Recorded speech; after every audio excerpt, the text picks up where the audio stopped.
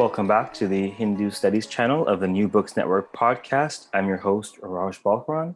I'm a specialist in Hinduism. You can find out more about me at rajbalkaran.com. It is my pleasure today to be talking with Sucharita Adluri, who is Associate Professor in the Department of Philosophy and Comparative Religion at Cleveland State University. And today we'll be talking about her book, Textual Authority in Classical Indian Thought, Ramanuja and the Vishnu Purana. But before we get into the book, we should get into the author of the book. So welcome, Sucharita. Thank you, Raj. So maybe you can tell us just a little bit about yourself, maybe where you hail from, how you got interested in this. Tell us a bit of your story. Yeah, so I received my master's and PhD in religious studies from University of Pennsylvania.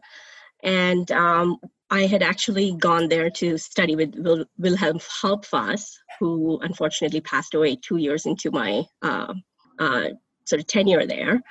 And so Ludo Rocher then became my main mentor. But while there, I became interested in Sri Vaishnavism, which is as you know, a living tradition in South India. It had its beginnings in the 11th, 12th, 13th centuries. And basically my book is about the beginnings of this tradition. Reading in graduate school, I came across works that talked about Ramanuja as a sort of a synthesizer of Vedanta philosophy and devotionalism and bhakti. So I asked a very simple question, deceptively simple. In fact, I asked how he did that. How was he able to accomplish that?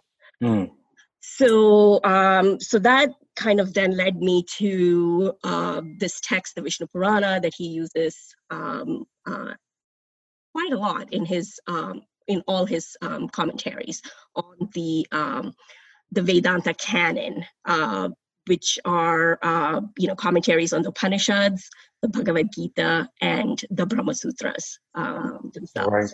So now that we're entering a little bit of the meat of your book, first I want to say, I naively didn't realize that you were mentored by Ludo Rocher, and as excited as I was to do this book for a number of reasons, that is super exciting. His survey of the Puranas is like the Bible of the Puranas. Exactly, yes. and for those of us who may be a little newer to the terminology, the Puranas is a group of texts that loosely can be thought of as, say, mythological texts, legends, stories. So there's a class of texts in South Asia that contains the various lore that most consider folk and were sort of brutally received by colonial scholars, thinking they were haphazard, interpolated Brahmanical conceits. And now scholars like Sucharita and even myself are realizing the power of the Puranas. I asked this deceptively naive question myself for my doctorate, which essentially the book coming out later this month, which is, why is the Devi Mahatmya framed by a king in exile?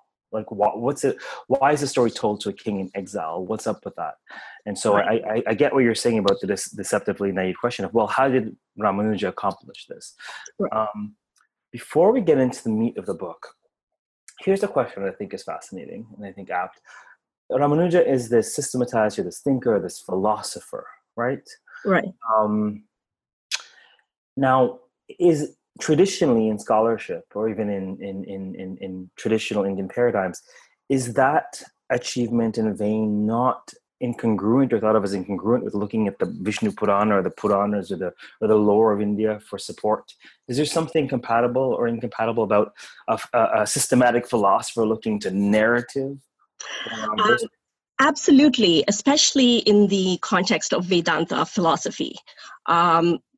Most, if not all, arguments that commentators make in their works on Vedanta refer to Shruti. You referred to Smriti earlier, of which Vishnu Purana is a text of the Puranic genre. Most commentators usually rely on the scriptural scripture of the Upanishads, the Vedas, which are thought to have a higher authority than Smriti. So Ramanuja was, in a sense, the first Vedanta commentator, or at least a commentator whose works are extant, who really sort of infuses Vedanta with these, for lack of a better word, popular texts, Puranic texts like the Vishnu Purana. And he was very biased in his use of Vishnu Purana. He does cite from other Puranas here and there, but the bulk of his arguments are supported by material from the Vishnu Purana. So it's even interesting to me as a specialist, because I don't, I do very different.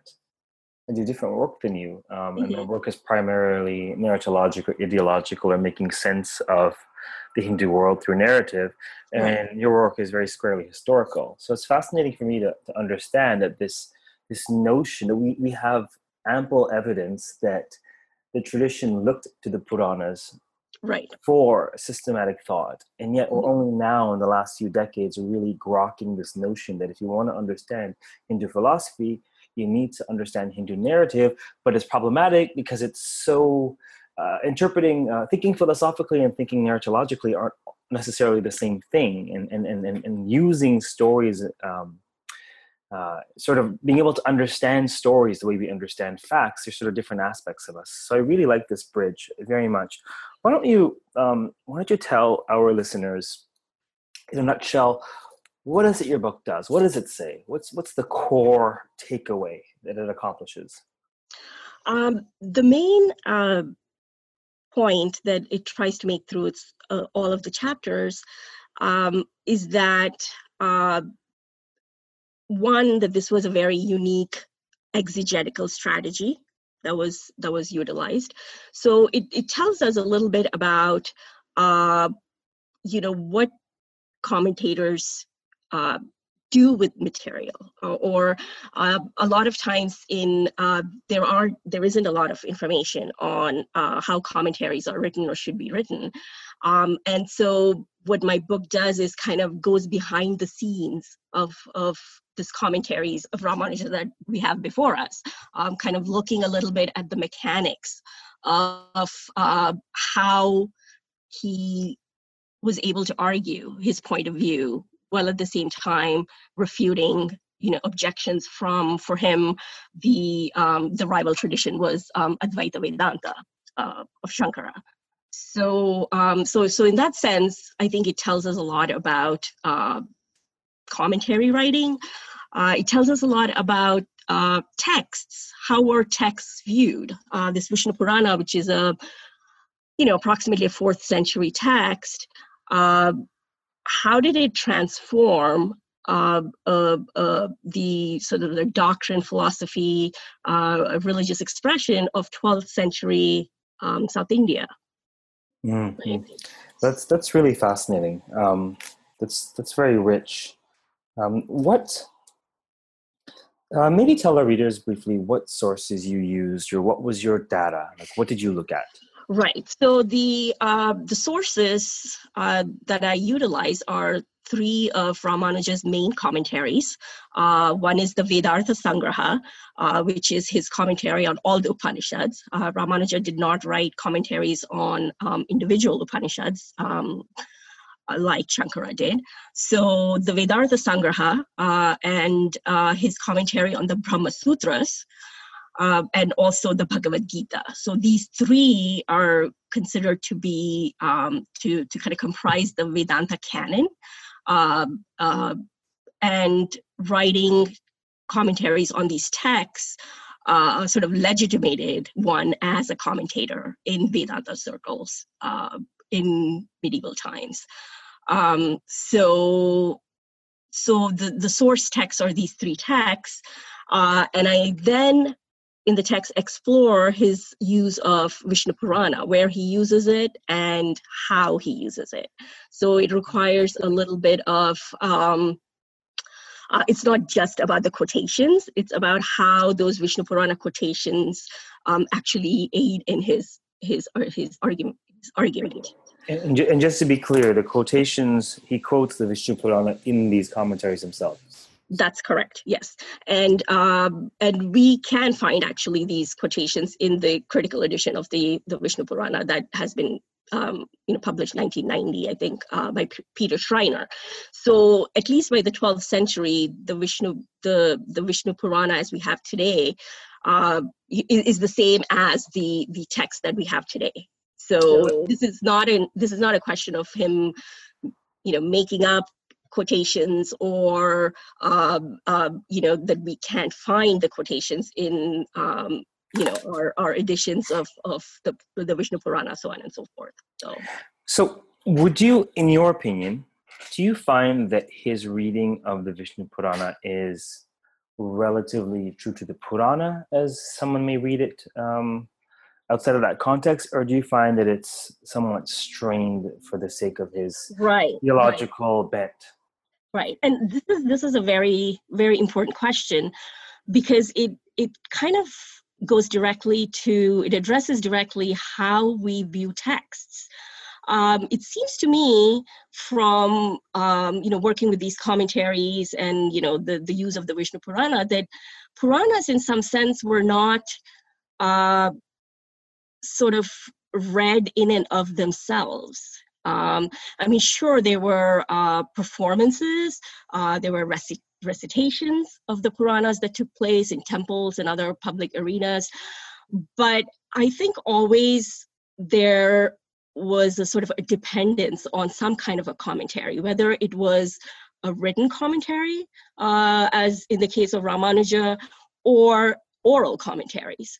So I think if you look at the Vishnu Purana itself, I think you can find both Advaita and Vishishta Advaita interpretations of or views of ultimate reality and Vishnu, but it's in the hands of a master exegete like Ramanuja. I think he's able to successfully read the Vishnu Purana first through the lens of his self-body framework, right? Yes. And then use these Puranic verses to actually read some of the Shruti texts themselves. So this is all interpretation, and it's difficult to say, is the Vishnu Purana Advaitic or Vishishta Advaitic, or Advaita, is written from Advaita perspective. I think the text is fluid enough overall, right, that any of the above frameworks can be sort of had from it. And so this resonates with my understanding of the Puranas, although I think of it in the inverse, whereas my sense is that the very genre of Puranas and the epics, they function to sew together these various strands. So they function in the popular culture to uphold ideologies that come from these various sectarian or philosophical strands. And so narrative is the most powerful way to unite contradiction or play with tensions or preserve tensions. And it seems to me that the Puranas purposefully bring together various ideas as only narrative can. And so the fact that different exegetes from different traditions can now distill that, kind of reverse engineer. Right, absolutely, yes. The project of the Puranas, it's very fascinating to me. I wonder, so one, as a lead up to the answer to the question that you just asked about, is the Vishnu Purana Advaitic or Vishishta Advaitic? One example this comes up in chapter 3 on his in his commentary, the Sri Bhashya. Ramanuja purposefully has the Advaitin objector cite the Vishnu Purana to establish the Advaita point of view. And then in his conclusion, the Siddhanta, he goes on to refute it. So this strategy, right? So he's not choosing a text simply because it serves his purpose. He's almost reclaiming the Vishnu Purana as a Vishishta Advaitic text. And this is very. It's a wonderful strategy where he's very upfront in having the objector use it, to support his views, and then sort of take it all back in his argument against why the Vishnu Purana shouldn't be read that way. So. No, it is fascinating. Tell us. I mean, there's so much we could have an entire podcast on just reading texts or texts in South Asia and the symbiosis between ideology and narrative, which is sort of where I live. But let's go more into the heart of your findings and maybe unpack for our listeners, what does the Vishnu Purana affirm for him in terms of his conceptions of self? Right. And whatnot. So, what are the concepts that he affirms? So there's there are several sort of strands or themes running through all of my chapters, and the Vishnu and these themes are concerns of Ramanuja, because they're sort of unique features of Vishishtadvaita Vedanta, and for all these features, then he depends on the Vishnu Purana. So first, Ramanuja was very sort of intent on claiming and affirming Brahman as the cause of the world, right? As the material cause of the world. So to put this in perspective, he was responding to the Advaita point of view, right? That the world is illusion, right? It's a cognition, right? That can be corrected, so to speak, with right knowledge, right? So for Ramanuja, who's coming from a very sort of a devotional Sri Vaishnava context, temple worship, the image in the temple, devotion and popular devotional practices were very important. And so for him, arguing that the material world is real, but at the same time is a product of Brahman or Vishnu was very important. So that's one point for which he depends heavily on the Vishnu Purana. The second point is to distinguish. Again, this goes back to Advaita commentaries. He was very keen to establish the distinction between the individual self and Brahman. So in Advaita, when you have the right understanding or realization, there is no distinction of individual self and Brahman. For Ramanuja, even when you're liberated, that distinction is maintained, because Vishnu, as the supreme deity, right, sort of rules over liberated souls who are ever in sort of adoration and worship of him. Right, so even in liberation, that distinction is not erased. So that's the second important point. The third important point for which he depends on the Vishnu Purana is in his definition of ignorance or avidya, and how that affects the embodiment of the individual self. So consistently, if you look at the three commentaries, it is these points, right, on which he goes to the Vishnu Purana for support, right? And the Vishnu Purana is able to provide Ramanuja, through his reading, right, of the Vishnu Purana, these support for these arguments. So the main features of Vishishta Advaita Vedanta are, if you look in his commentaries, are firmly indebted, in some sense, to the Vishnu Purana passages and Ramanuja's reading of the Vishnu Purana. That is fascinating material. Is there anything that surprised you when you were coming across this material and drafting this book or looking at the sources? Is there something in particular that really threw you for a loop, or you may have wished you had known going in? Or tell us what surprised you about this. Yeah. So I was very naive at first, thinking that I would just have to sort of evaluate and analyze, right, Ramanuja's commentaries, right, and look at his citations on the Vishnu Purana, and then sort of conclude, right, how the Vishnu Purana helps him, doesn't help him, vis-a-vis other sources. other sources such as the Upanishad.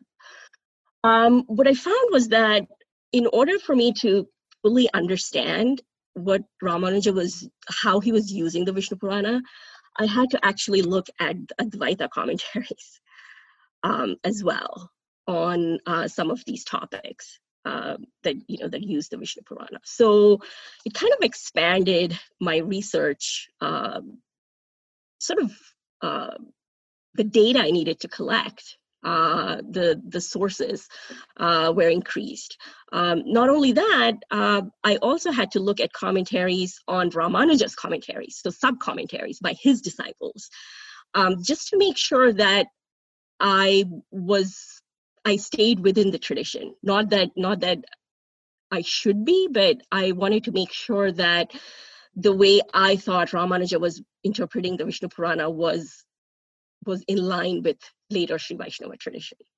And I wanted to make a note of if I was or wasn't, right? And why the case may be, but I really kind of wanted to document that. So that kind of expanded the project in surprising ways. It was a lot of work, but also very rewarding. So much like Ramanuja himself, you had to fully understand the opponent's point of view. Yeah, and this takes us back to what we started our conversation with, is this whole idea of intertextuality and how texts are sort of woven together. And in order to understand a text, it's important to look at the textual context, the interpretive communities that are involved in composing these commentaries. Now, for the listeners' benefit, just a tiny bit of context. I had not met Sucharita before, but by some stroke of luck, we were both at the World Sanskrit Conference. It takes place every 3 years, often in exotic places. Like 3 years ago, it was in Bangkok. We were lucky in that it was in our backyard. It was in Vancouver. It was the 8th to 13th. So she hand-delivered her book to me, and there was lots of presentations about intertextuality in the Purana. So This is a fascinating, new, exciting avenue of research for all of us. Now, tell me then, do you feel that, now you're looking at the commentaries of Ramanuja's commentaries on behalf of his disciples. Do you feel that there was any disjunction or any, was there cohesion there, or did you feel that various disciples were pulling in different directions, or what was your sense of that? His immediate disciples, the works of his immediate disciples, seem to sort of expand on his sort of argument. So I think by the time of his disciples, there were other Advaita treatises that were composed that had refuted Vishishta Advaita doctrines. So his disciples then had to contend with these later Advaita commentaries as well to address the issues against Vishishta Advaita that were raised, in the rival commentaries. So in that sense, I think they have to deal with newer material in some sense. On the other hand, they always claim, as exegetes do, that they are following Ramanuja, right? But they're making what he had said clearer, to our understanding. So, yeah, no, that's interesting. So there's various pieces. Tell us, what was your favorite chapter? What was your favorite piece writing? What was the piece that you that sung for you that you really like to get out there? I think there's several, but I think the third chapter on Sri Bhashya, Sri Bhashya 111, which is his commentary on Brahma Sutra 111, is fascinating because I had not expected, Ramanuja to have the Advaitin utilize the Vishnu Purana, up front, and then sort of go on to refute that understanding. So it was very delightful to see that kind of strategy. Now, that in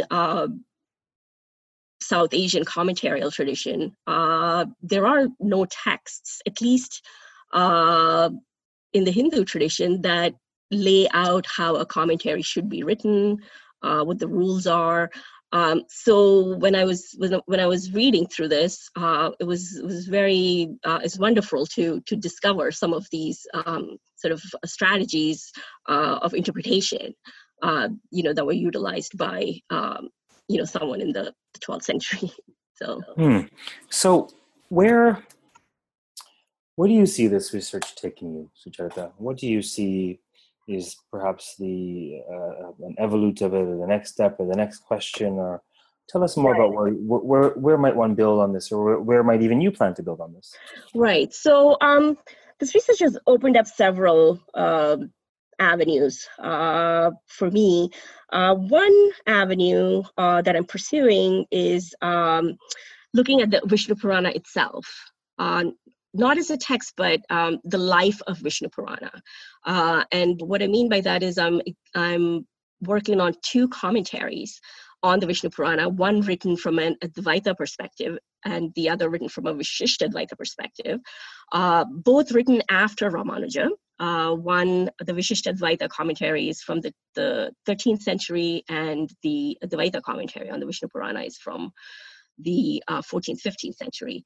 So I'm interested in how the Vishnu Purana kind of takes on a life of its own in these commentaries. Not the text itself on its own, but how it is transformed in the hands of these two commentators. So just to be clear for our listeners, you're referring to the subsequent textual life of the Vishnu Purana.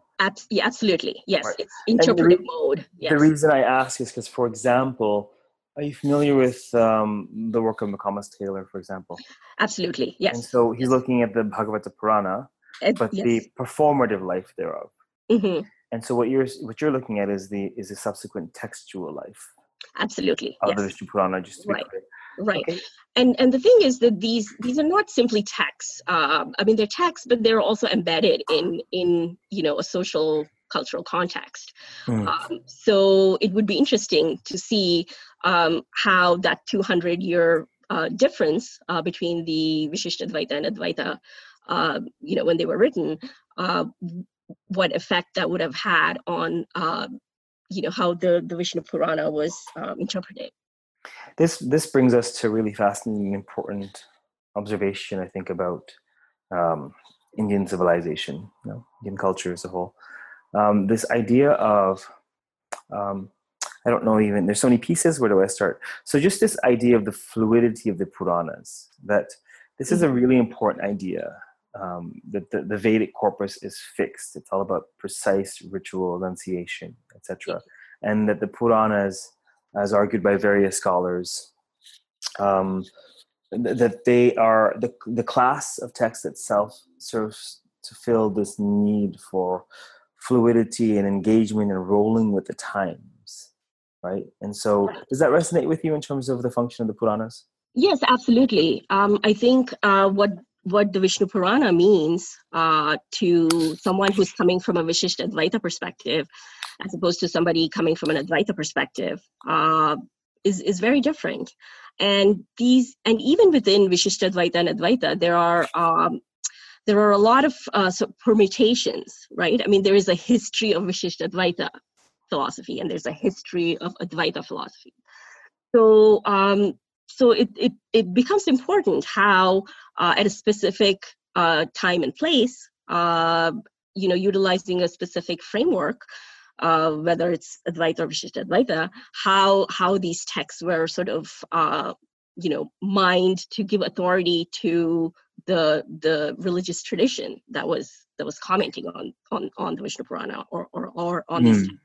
And so so one concept we use in religious studies is emic versus etic, and emic being the insider's perspective as a devotee of Vishnu or as an intellectual adherent to Advaita Vedanta, for example, right, versus what we do in scholarship, the etic perspective, which is what can we understand from outside the tradition.